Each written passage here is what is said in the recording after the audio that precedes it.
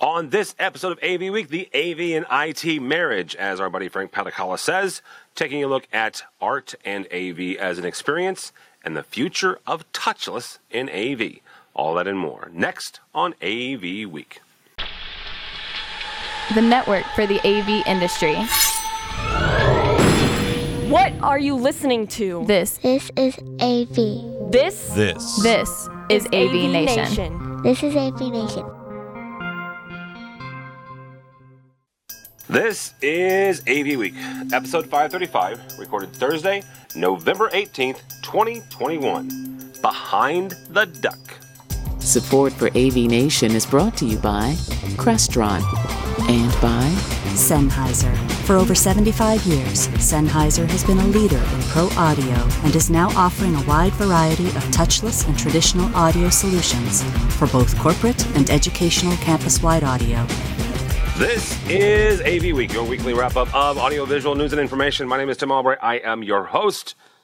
If you're here, we're recording this early because next week is Thanksgiving for us, and Tim's taking PTO for the first time in 10 years. So we're recording this on Thursday. With us, and I'll explain in a second, some interesting things. First and foremost, John Hinkle, the only man that I know personally that has an Emmy. He is from Netgear. Welcome, sir. Thank you so much. Good to see you again, Tim. Good to see you. Also with us is my brother from another mother, who he and I started out in this world as tech managers, and now we're in opposite directions. Mr. Mike Brandis from QSC. Welcome, sir. Good to be on. QSC has an Emmy for QSYS, but I myself do not own an Emmy. You do not. Hinkle has an. It says John Hinkle. We all want to be John Hinkle when we grow up. Oh, if you really knew the details.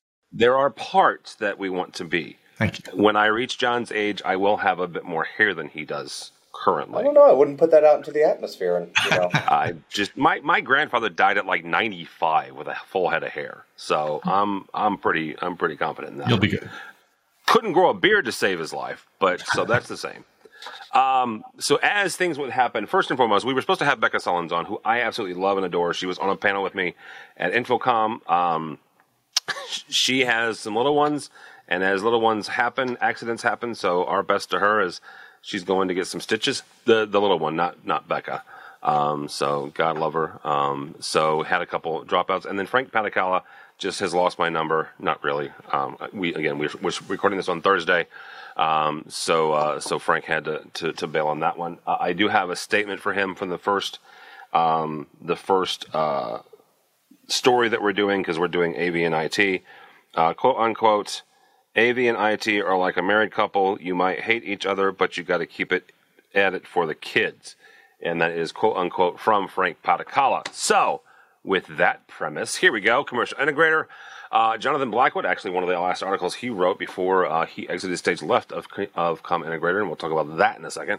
Jonathan writes about the fact that, the dreaded word convergence, which I think reared its ugly head sometime around 2001, 2002 in the AV world.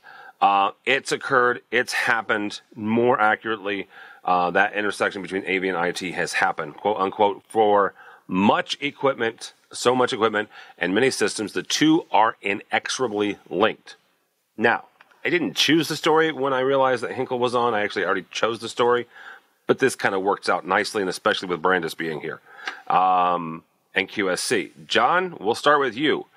You got hired by Netgear because of the AV-IT convergence. They identified the fact that the AV space is important, especially for a switch manufacturer. So talk about, is Frank right? Is it a married couple who are going through, the throes of divorce, but they have to stay together because of the kids? And I guess we're the kids in this. Or is it something different? Is it something deeper? Well, I think there's certainly a touch of that. And yes, I think it's a credit to Netgear for hiring some AV folks like myself and some others to really understand the marketplace. Because it shows right there's a difference in what the IT people know and what the AV people know. I think, first of all, I've learned from a couple of years here from Laurent, my good friend and the product line manager for our managed switches, that you really shouldn't converge them. So let's talk less about convergence and more about just they need to interop together, right? So not everything should be on the same network as IT. And all these things lead into the discussion of like, okay, well, why not? Why shouldn't they? Well, you need to understand IT, and the IT people need to understand AV. So from an IT standpoint, that IT network is already oversubscribed. It's the way it works, the way it's set up. So it doesn't matter if your email takes a couple of moments to send, it's going to send eventually. But that matters if we're having a podcast or if you're on the air with somebody, a Zoom call. So those things are the reasons why you want to create a separate AV network. Ensure the controllers for AV can be on the IT network, because you've got to manage your network, manage your AV network, and that can be remote. But not everything on the AV network needs to have internet connectivity, for one thing. And also, you want to make sure it's just separated and controlled in its own little environment, not only using VLANs and things like that. But I think it's less of a converging them both together and more making sure they interoperate. And then we can talk about some other stuff. There's a lot of good things, a lot of good points in that article that are raised. All right. Mike, I mentioned the fact that it was just serendipitous that you're here as well. QSC has made no bones about the fact that they are going down the IT road. Talk for a second about that realization, that strategic decision, and where not just QSC, but also Mike Brandis sees this space going. So first, I'm going to respond to the gentleman from New Jersey and his quote. IT and AV He's are from like Long a Island. marriage. He is from Long Island. Time out. Oh, He's Long Island. Long Island. I apologize Yes, to the entire state of New Jersey. I do not want to get emails. Long Island is not New Jersey. All right, continue.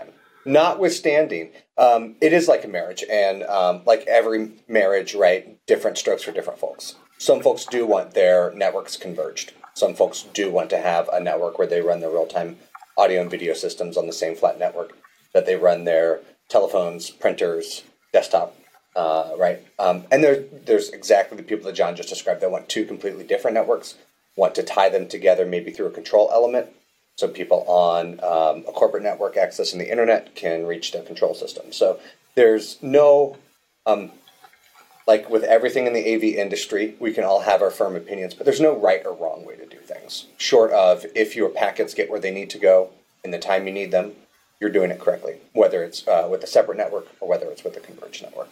And at QSC, we have a number of customers that are running everything on the same network. We pride ourselves in being able to run on your network. Proper QoS, proper IGP management, notwithstanding. It's nothing that is prohibitive to running other signals around. No jumbo frames, none of those type things that are unique to just audio or video transport.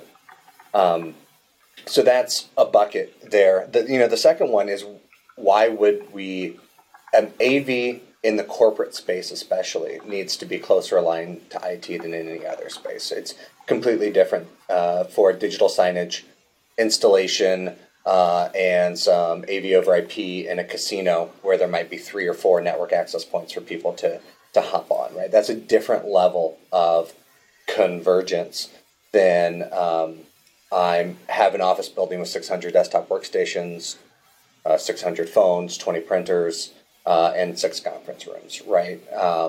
So when we talk about IT and AV being the same, right, that's a lot more in the corporate space than it is in the non-corporate space. I think there's a different level of AV and IT when you think about themed entertainment applications and things like that. The most strenuous area in which they converge should always be the target, because you can back off from there. You don't have to start trying to make it work in a really light IT environment and then ultimately shooting behind the duck when it comes to your corporate infrastructure. So that's kind of one of the big differences for a company like QSC. We want to develop products, we want to develop solutions, we want to develop professional services that allow people to choose the network infrastructure they want, instead of coming in off the bat and saying, you're going to do it our way or you can't do it. The people writing the checks usually get to make the decisions. So that's kind of the QSC mindset. And, for me personally, I ran an AV department at a university, which was part of the IT department. And at that time, 8 years ago, when we were starting to talk about convergence, God, it's been 8 years,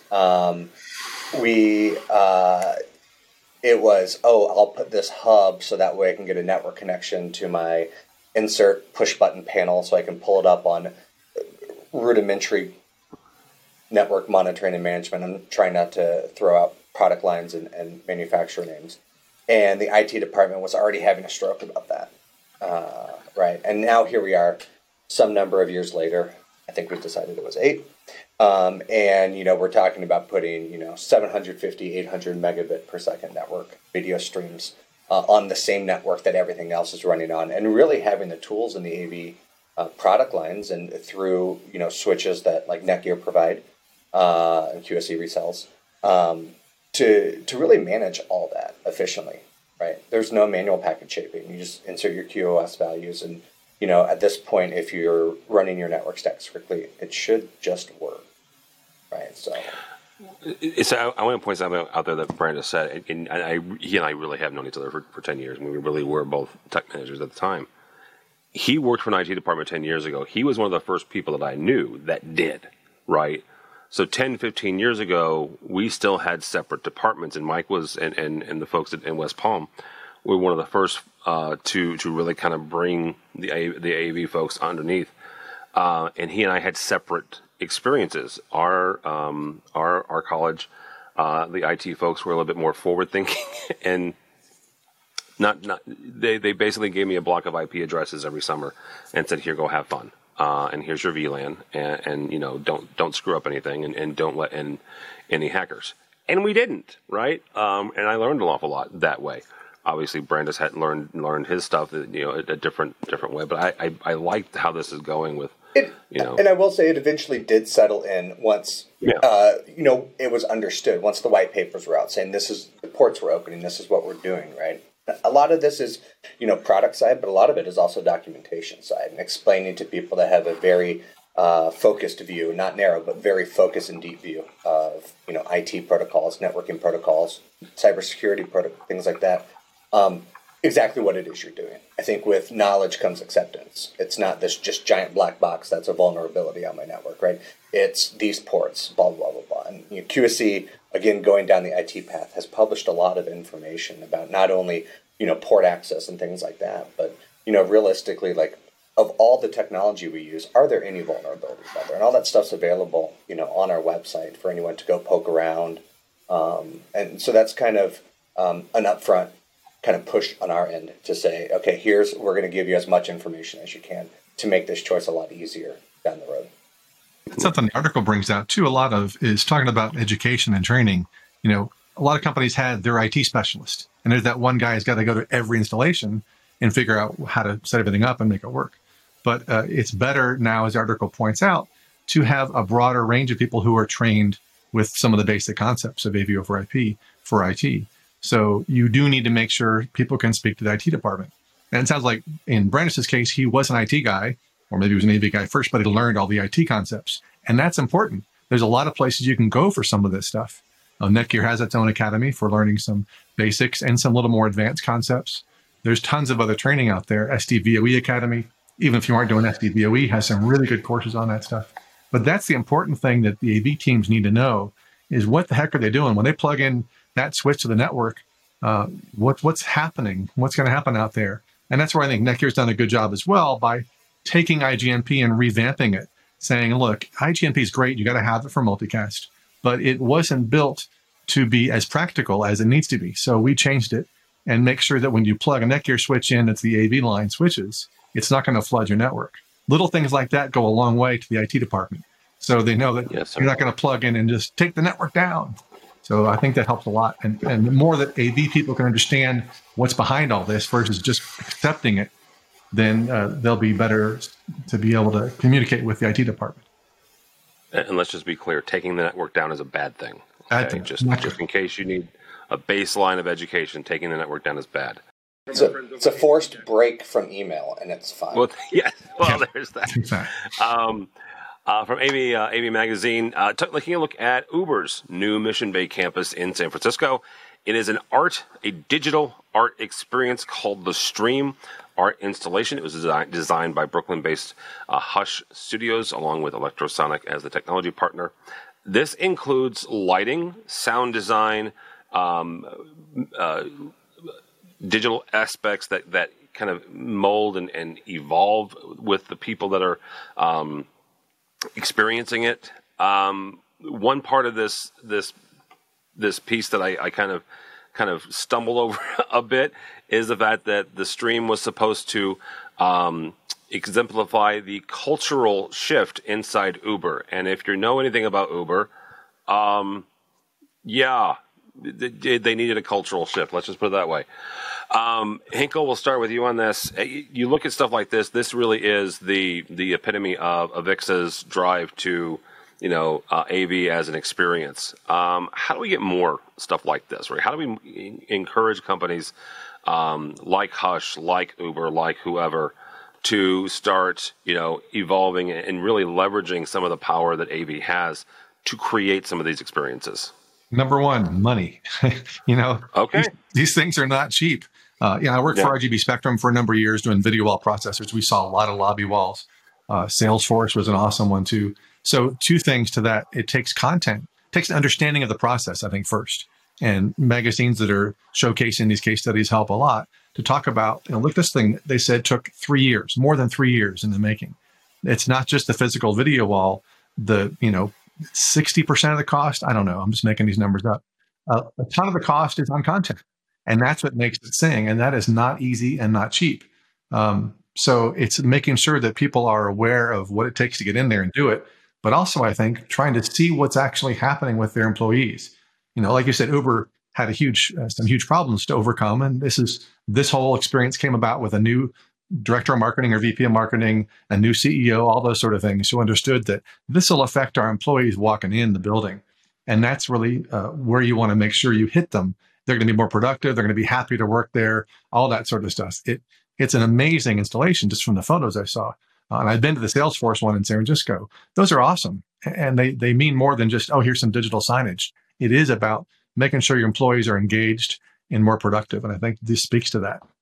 All right. Brandon, same kind of question. Is how do we get more folks to kind of leverage this idea of really using AV for experiences, for, changing cultures? Yeah, I think Uber's cultural problems extend beyond what an AV wall can fix, and any AV experience can fix. It's well documented. I think, but it's a good first step. And I was on here a few weeks ago, we're talking about digital signage, and I can't remember the exact context. But the answer is the same. The content, not the mechanism, makes the difference, especially as we talk about transforming culture. So the content is really what's going to make or break it. But getting people to invest in the vehicle, right, the experiential AV. You see that Salesforce is good, and LinkedIn is another one. This Uber one, and I'm late to the game, so I didn't actually read the article. Well, just for the record, I grabbed you off of Twitter this afternoon. Okay, so you didn't have to throw yourself under the bus on that. It's fine. I imagine it's beautiful. I imagine it's breathtaking, and we've all experienced these at different, non-corporate things, at art events, at festivals, things like that. One of the most arresting moments of my life, I sat in front of like a 35-foot wide screen in the third floor of the Walker Art Museum in Minneapolis, Minnesota, and watched like a 25-minute loop of Husker Du scroll vertically through a screen, right? That was 7 years ago, and it was the content that drove me there. It wasn't a fancy AV exhibit, but it was the content. The AV exhibit, I think, especially in a corporate installation, if you want your employees to stop, to take a moment, a breath, as they're clamoring through with their coffee in their briefcase, or coffee and backpack, or soy latte and papoose, whatever conveyance method, something visually arresting, something auditorially arresting, something that stops them in their tracks and makes them spend some time with the content, can be an incredible way to meet your goals. You see some of these giant video wall digital sign things with the 3D looking content, right? That's way different from a viewer impact than walking by the brightest video board with a static Sony image on it in Times Square, right? Those are light years apart for how someone's going to interact with it. So the AV is the vehicle, the content is, where the benefit comes in. All right, very good. Last story actually comes to us from our website, avnation.tv. Shure, who is a sponsor of AVNation, they have a new Microflex complete wireless conference system. The thing about this that makes this interesting is that it has a hands-free mode. Now, the hands-free mode permits free-flowing conversation, quote unquote, easing the dynamics of any meeting. Mr. Hinkle, I think that we're on the outskirts of this COVID thing. I could be wrong. I hope I'm not. I think that we're on the downswing. Okay? Yeah, Yep. cross fingers. Yep. Oh. What does the future of hands-free look like? Is there a market here? Are we going to see more and more things where folks just want to sit down and let's say a presentation mode, they sit down, they push a button on their own personal device, and suddenly they're broadcasting? Or are we going to get beyond this? I don't want to touch anything because I might have germs. I think it's going to go both ways. I think COVID in many, many ways has helped accelerate some technology that was coming or lurking, but didn't have as much of a reason to be developed or made or brought to market. I think hands-free is one of those where it can be really helpful in a lot of ways. For sure, it can also get in the way of things. Before the podcast, we were talking a little bit about that. I think we've all had Zoom problems with muting and unmuting and stuff like that. Hands-free could kind of help with that, I guess, automatic leveling. On the other hand, it can also focus incorrectly sometimes too. So as I read the article, and I think we're seeing more AI involved in some of these projects too, if I just clear my throat, that may not be enough for it to open up the mic. So that's a good thing. And that's really annoying watching some podcasts. I remember watching some, I'm not going to name who, because that's not right, but some podcasts where it just stayed on the person who wasn't a speaker because they cleared their throat the last for like 5 minutes. You're like, really? And this is about AV. Come on, people. So I think the way I read the article and knowing Shure as the kind of company they are, they're putting some smarts into it to actually make this, to pull this off correctly. So it will focus correctly, and we'll see how that is. But I think COVID in general has made people aware of the dangers of touching everything in the world and shaking hands at trade shows. And we weren't talking about trade shows. That's right. Shaking hands in general are not always a good thing. So this is in the good vein of that, I think, and good light to come to market. We can talk about trade shows for crying out loud. We're in between a couple of them. Yeah. Brandis, same question here. Where are we heading with touchless, hands-free? A number of years ago, my buddy George Tucker made the statement that he's not a gesture because he doesn't want to be able to have to do the air traffic control signals to unmute stuff. Have we gotten there?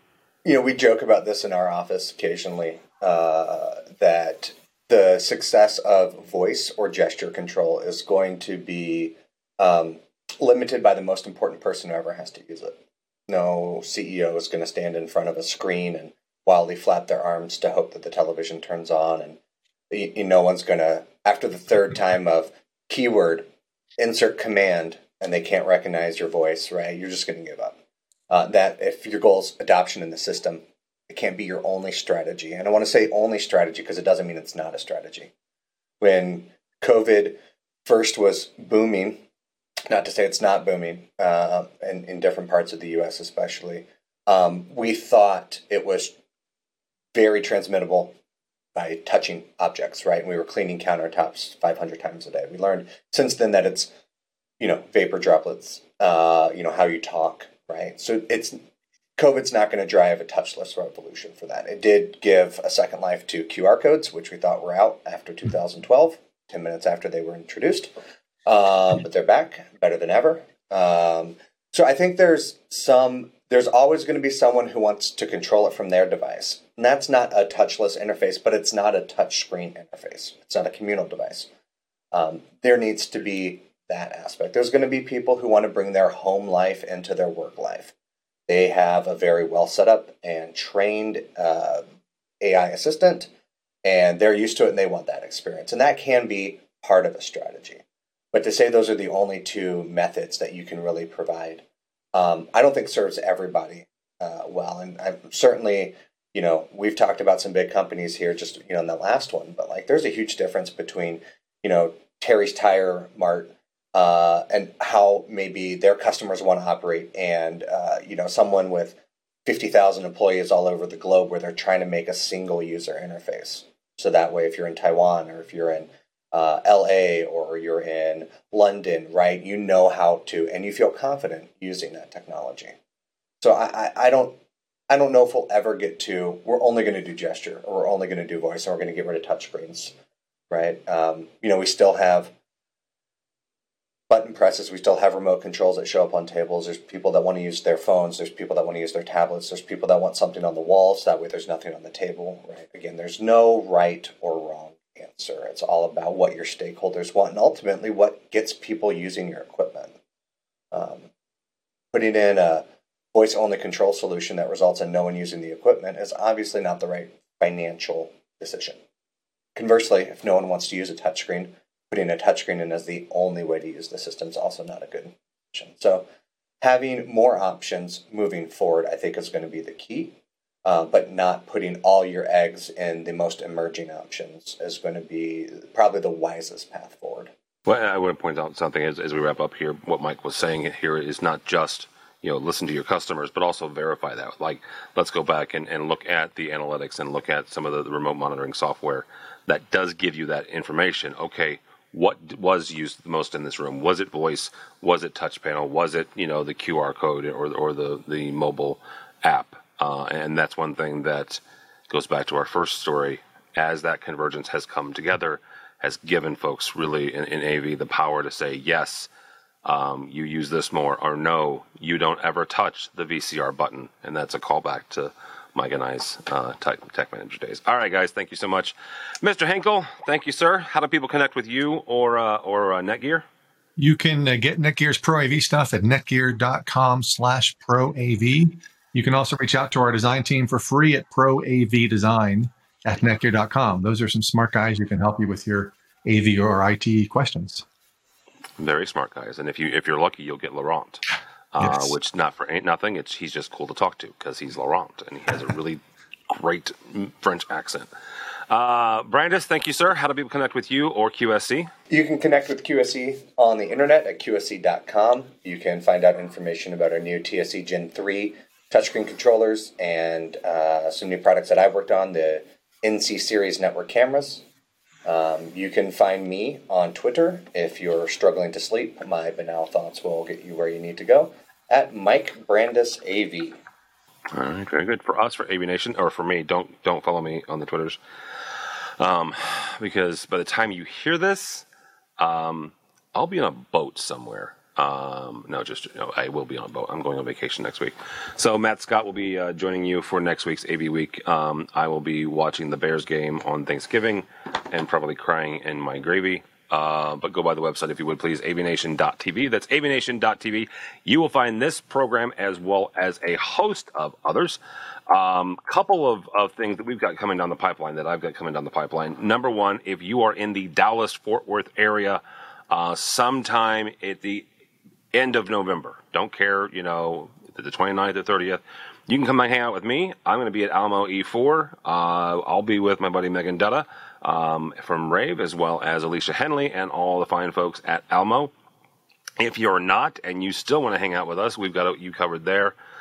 If you go over to e4evolution.com, you can register, because Alamo E4 in Dallas is a pure hybrid event. So Megan and I will be conversing, I guess, with the people online all day. And you can tell us where to go, what booths to go see, or you can just tell us where to go, and we may or may not respond to that. The following week, you can hang out with me and our buddies over at Future for an entire day of AV goodness. It's called AV Network Nation, AVN2. We're doing it again on December 9th, 2021. You can register for that at avnetworknation.com. Some really, really good topics. A couple of things, we're going to talk about AV and the economy, AV and IT, and I am really excited about this one, the audio ecosystem. Talked with a woman from Shen Milsom Wilkie this week, Kristen Sellinger, and she just blew my brain. I just one of the smartest acousticians that I've ever met. So really, really smart folks. So two things happening in the next 2 weeks, either e4evolution.com or avnetworknation.com, and come hang out with us. So all that and more at avnation.tv. That's avnation.tv. Thanks so much for listening. Thank you so much for watching. That's all the time we have for AV Week.